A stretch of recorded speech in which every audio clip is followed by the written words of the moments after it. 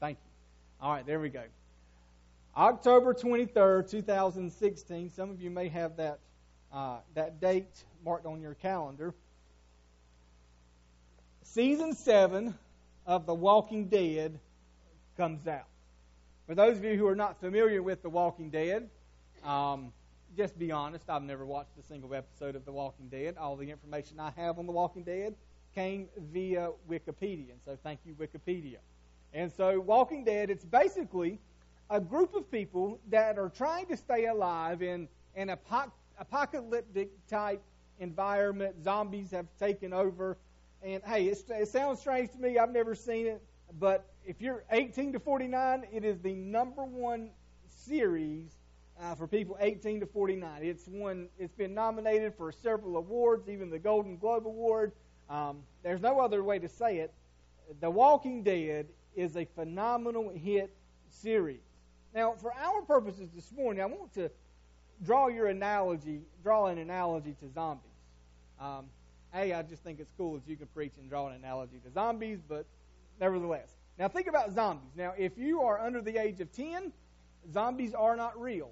Okay, just make sure everybody knows that. Zombies are not real. Zombies are kind of like personified people who have no souls. They have bodies, they function, but their bodies are separated from their souls. They go through life just sort of existing. They go through life going through the motions, if you will.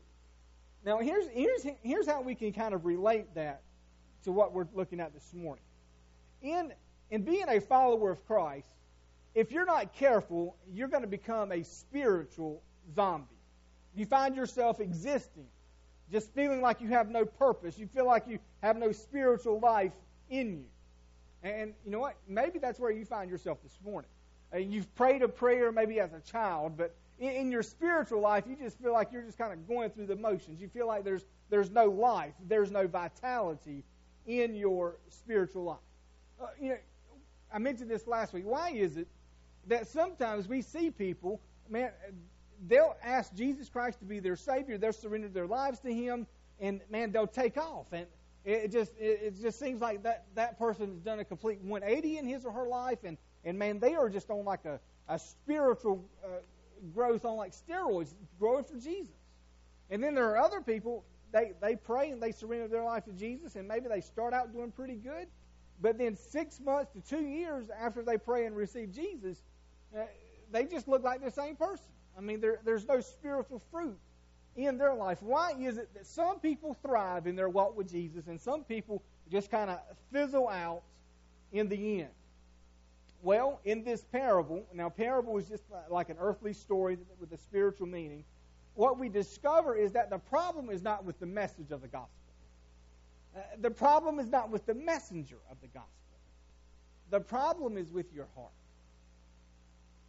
Okay? The problem is always with our heart. The earthly story in this context, it's called the parable of the soils. It has to do with seed. It has to do with soils. Now, what we just read in verses 18 through 23 is an explanation of what Jesus said in verses 3 through 9. In verse 4, he spoke of, hey, there was a sower, he went out to sow, and some seed it fell by the way, and the birds ate it. That speaks to the truth that sometimes the message of the gospel is veiled and is taken away by our spiritual enemy, who is Satan. You've seen people like that. You go and you try to share Christ with them, and they immediately shut you down. They say, I don't want any part of what you're talking about. I don't believe in God. I don't believe in Jesus. I think it's all a hoax. I don't want anything to do with what you're saying. I've seen people like that, right? You've met people like that. It's just this seed that's sown and trying to sow in their heart, but their heart is so hard, they just won't receive anything. Now, the next two parts of the parable, that's where we really want to camp out. It's two situations that have the potential to make you into a spiritual zombie. It has the potential to make you where you just go through the motions of your faith. Now, I want to present it in such a way, just because of who I am, I want to present it in such a way that it's kind of a positive in our life. What can we do to make sure we don't do that? Make sure we do this so that we begin to thrive in our life? And here's where the Lord just kind of put this on my heart. We're in the middle of a series on foundations in our walk with Christ. one of the most foundational elements in your walk with Christ is that you don't stay the same once you become a follower of Christ. In fact, the Bible says that you are to grow as newborn babes. If you're not growing in your walk with Jesus, there's something really foundational wrong in your relationship with Christ. Now, these are some things that have the potential to stunt your growth, but if you stay away from these things, it will actually help propel you in your faith with Jesus. And so there's two parts, two situations here. And here's the first thing. If you are going to thrive as a follower of Jesus, you have to have a biblical view of pain and suffering. Now, Jesus says this next part, where this gospel is sown, it's rocky ground. And this sower scatters seed on the rocky ground, and the seed produces a plant, and it comes up, but when the sun comes up, it scorches the plant, and the plant dies. Now, Jesus says this is the one, he hears the word, verse 20, he hears the word, and he receives it immediately. He's with joy. He has no root in himself, but he endures for a while. But when tribulation or persecution arises on account of the word, immediately he falls away. And so he gets saved. He prays and he asks Jesus to be his Savior. He surrenders his life to him. But then when a hard time comes, when a difficult time comes, when something happens in his life, he immediately is scorched and is burnt up. He doesn't stay. Now listen to me. I want to be as honest as I can. If you follow Jesus for any length of time, you are going to face pain and suffering and disappointment. Things are not going to work out the way you wanted them. Your job is not going to be the way you wanted it. The doctor is going to call and confirm the worst of situations. Your children are going to wander away from the truth. Your marriage is going to face difficult times, maybe even end in divorce. Someone that you love is tragically killed. You live with chronic pain. And here's my question.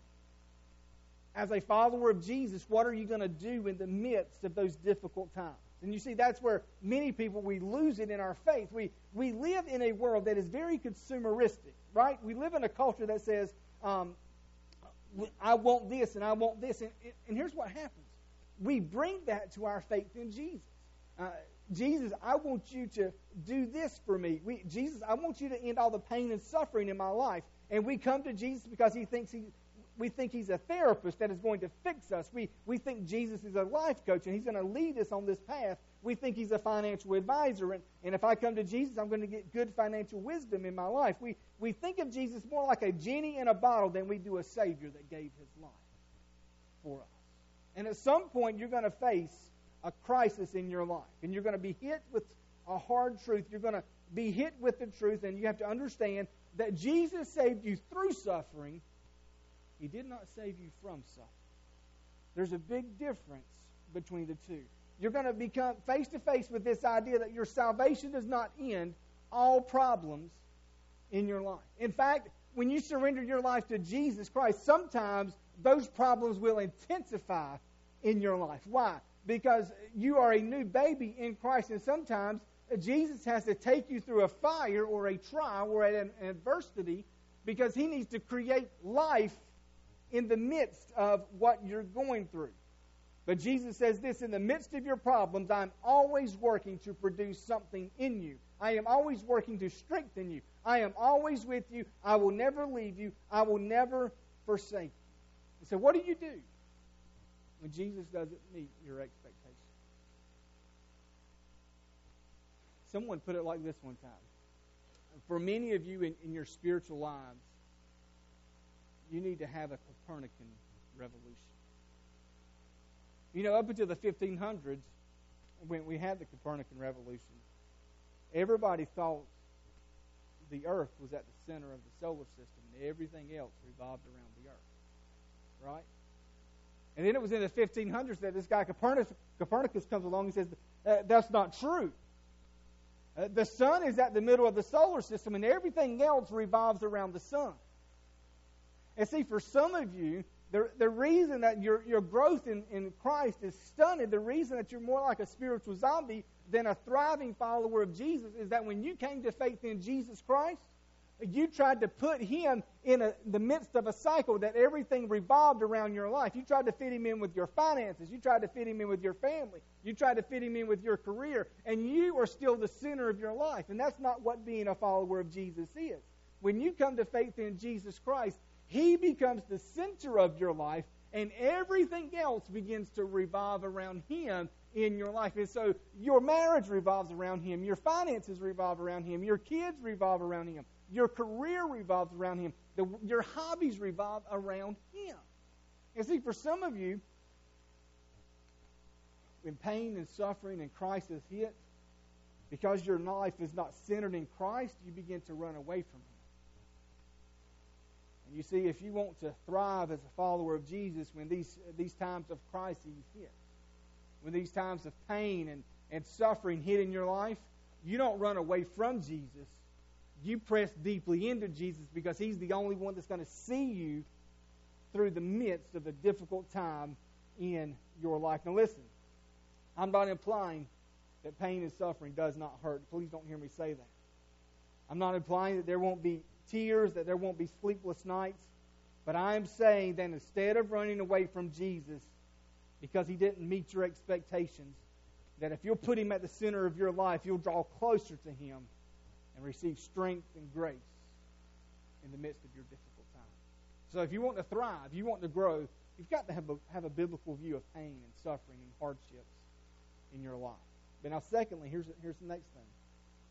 This next idea speaks of having a biblical view of stewardship. I'm just going to label it stewardship.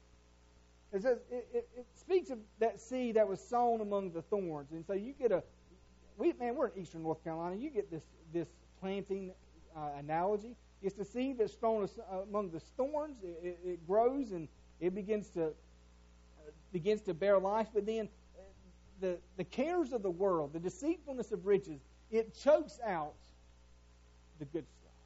I've got nut grass all in my yard. If you go by my house right now, there's several little orange or brown spots in my yard because I sprayed something on that nut grass. It's killed the nut grass, but there's Bermuda grass under that the nut grass had choked out.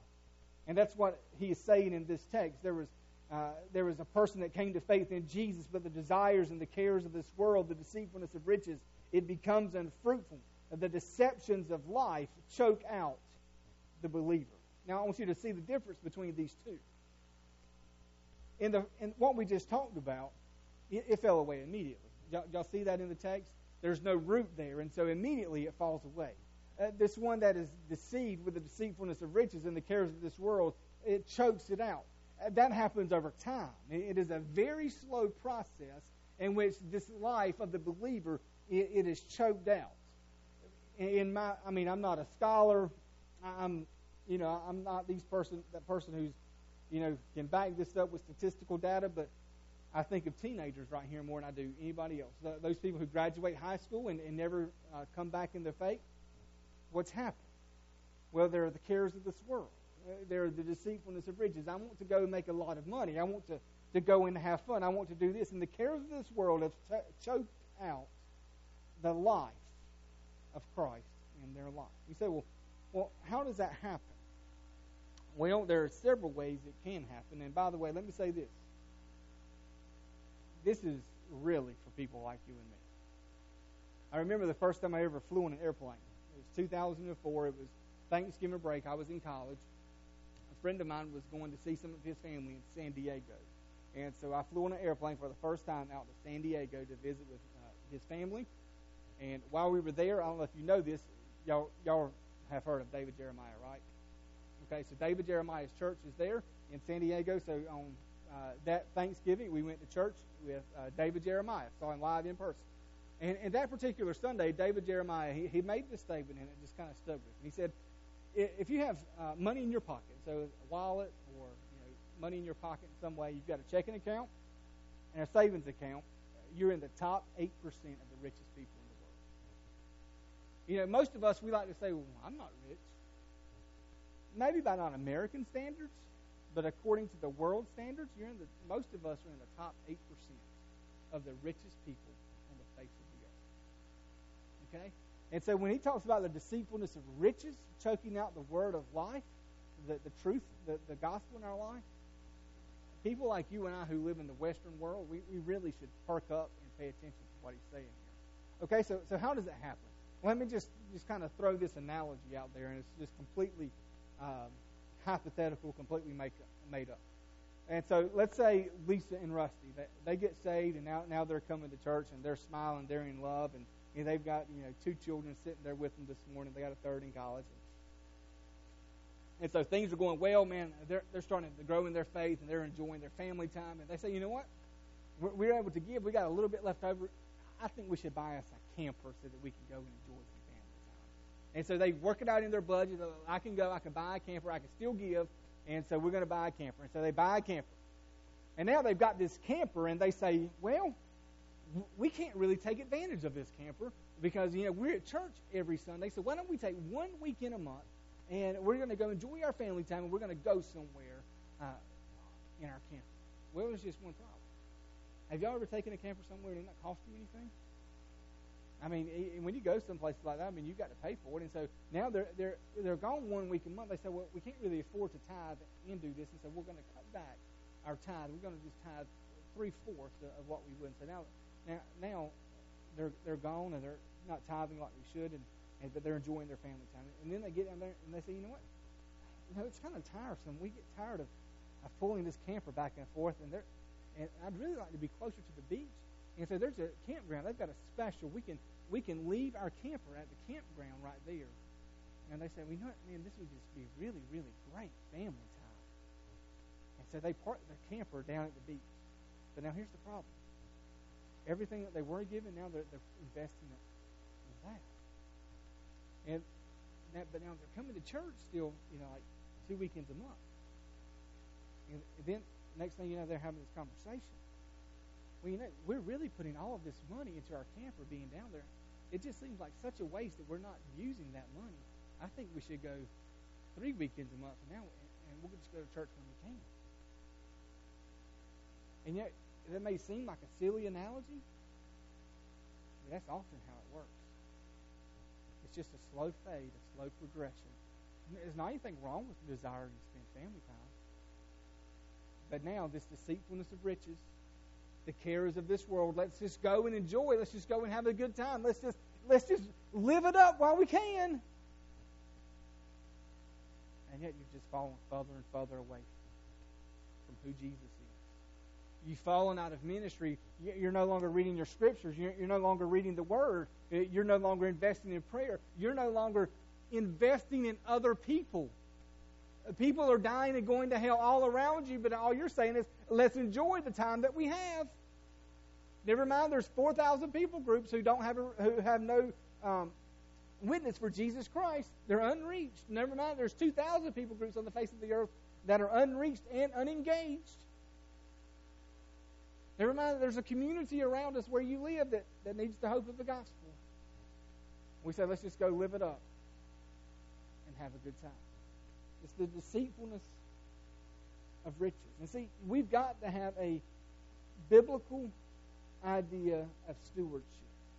At some point, here's what you're going to have to ask yourself this question. Am I following Jesus for what I can get from Him? Or am I following Jesus to be with Him? Boy, that's a good question. Am I following Jesus just because I want to go to heaven and maybe He'll bless me with some riches? Or am I following Jesus because I recognize that He's the Savior of the world, that He loved me enough, that He shed His blood for me on a cross at Calvary, and I want to be with Him every single moment that I can? You see, at some point in your life, you're going to come to a crossroads. Your desires are going to say, Miss Shirley, go this way. And Jesus will say, what's best for you is for you to go this way. At some point, every single one of us is going to face that. The question is, are you going to follow your desires, or are you going to do what Jesus asked of you? The cares of this world, the deceitfulness of riches, will drag you down every single time. J.D. Greer, he tells a story. He's the pastor of the Summit Church in Durham now. Durham, Chapel Hill, Raleigh, they've got campuses everywhere. But he tells a story. He served for 2 years in Southeast Asia as a missionary. it was not a very fruitful time of ministry in his life. He'll tell you that. But he tells the story. He was in one village, and somebody who lived in another village, who wasn't a believer, but knew J.D. called him. He said, there's somebody I have that needs to talk to you. And so he gets on a bus, and he drives 3 hours, rides 3 hours to a different village. He gets there at midnight, goes into a coffee shop, and he sits down in a back room with 2 Muslims, one of whom his name is Fahar. And this J.D.'s friend tells him, Fahar has had some dreams, and I told him you were a Christian expert, and so you've come, and maybe you can help Fahar in his life. And so Fahar begins to tell the story. He said, one night, about a month ago, I had a dream. And I was walking through this field, and it was just nothing. It was just like my life. I felt like I was just walking for years and years and years, and in the middle of this field, there was just nothing. It's like my life. It's just nothing. And then suddenly in my dream, somebody called out my name from behind me, and as I turned around, there stood a man clothed in white with his face shining bright and said, Fahar, if you want to get out, and he put out a copy of the gospel, this is the only thing that will get you out of this field. He said immediately I recoiled because in my Muslim world I knew that was a Christian writing, and I didn't want anything to do with that. And so as I recoiled, I woke up from my dream sweaty. I mean, just, like you would think a man was awakened from a nightmare. But he says, immediately I realized I had made a mistake. He said, the next night I go to sleep, and I'm in this dream, and it's the same dream. I'm walking in a field just like my life. It's nothing. And this voice calls to me as the same man, Fahar, here's this book. It's the gospel. If you want to get out of this life, you've got to take it. And he said, and in my dream, he said, I could just see my hands trembling, reaching up to take it, but then I just couldn't. And immediately I woke up and knew I had made a mistake. He said, the third night, I went to sleep, and in my dream, there was no field. I didn't have any of that. I was just suddenly face to face with this man. And he said, Fahar, this is the last time. If you want to get out, you've got to take the gospel. And he said, as a Muslim, I watched my trembling hands go up and grasp the gospel. And I embraced it. And he said, so now you are here. Can you tell me what my dream means? So J.D. says for 2 hours in that coffee shop, about past midnight, he explained the gospel to this Muslim man. And at the end of the 2 hours, when he gets to the gospel, he begins to share that Jesus was God who had come down from heaven to give his life on a cross. Fahar began to say, God is great. And J.D. said, Fahar, would you like to ask Jesus Christ to be your Savior? And Fahar said, yes, I would. And so there in Southeast Asia, he said, Fahar, would you bow your head and close your eyes, and I'll lead you into sinner's prayer, and you can pray and receive Jesus as your Savior. And we do that sometimes here. And so Fahar bowed his head and closed his eyes, and J.D. began leading him in the sinner's prayer, asking Jesus into his heart. And he said, I got about halfway through, and he said, Fahar, stop. I'm sorry, just stop. He said, but you realize what this means for you, don't you? He said, you realize that people that your next step is going to be baptism. It's the first step of a new believer in Christ, and you realize that people in your country are not going to take that lightly. You realize that people in your country, that your family might kick you out because you get baptized. You realize that you might lose your job for getting baptized. You realize that people in your country could kill you if you become a follower of Jesus. And Fahar said, yes, I'm ready. He said, well, Fahar, aren't you scared? And Fahar said, of course I'm scared. He said, why do you think it took me a month to work up the nerve to meet with you? He said, but this is what I know. I know enough of the Christian gospel that you were going to tell me that the man I saw in my dream was Jesus. And I made a decision that if Jesus really is God and He really did die for me, then I'm going to follow Him no matter what the cost. He said, I don't want to die, and I don't want to lose my family, and I don't want to lose my job. But if I could not have Jesus and my family, I'll take Jesus. And if I can't have Jesus and my job, then I'll take Jesus. And if I could not have Jesus and my life, then I will take Jesus. Now you see, your salvation and my salvation might not have been that dramatic, but the basics of it are still the same. Coming to faith in Jesus means that you will take Jesus over everything else every single time. You will take Jesus over the cares of the world. You will take Jesus over the things that you go through. You will take Jesus over your family.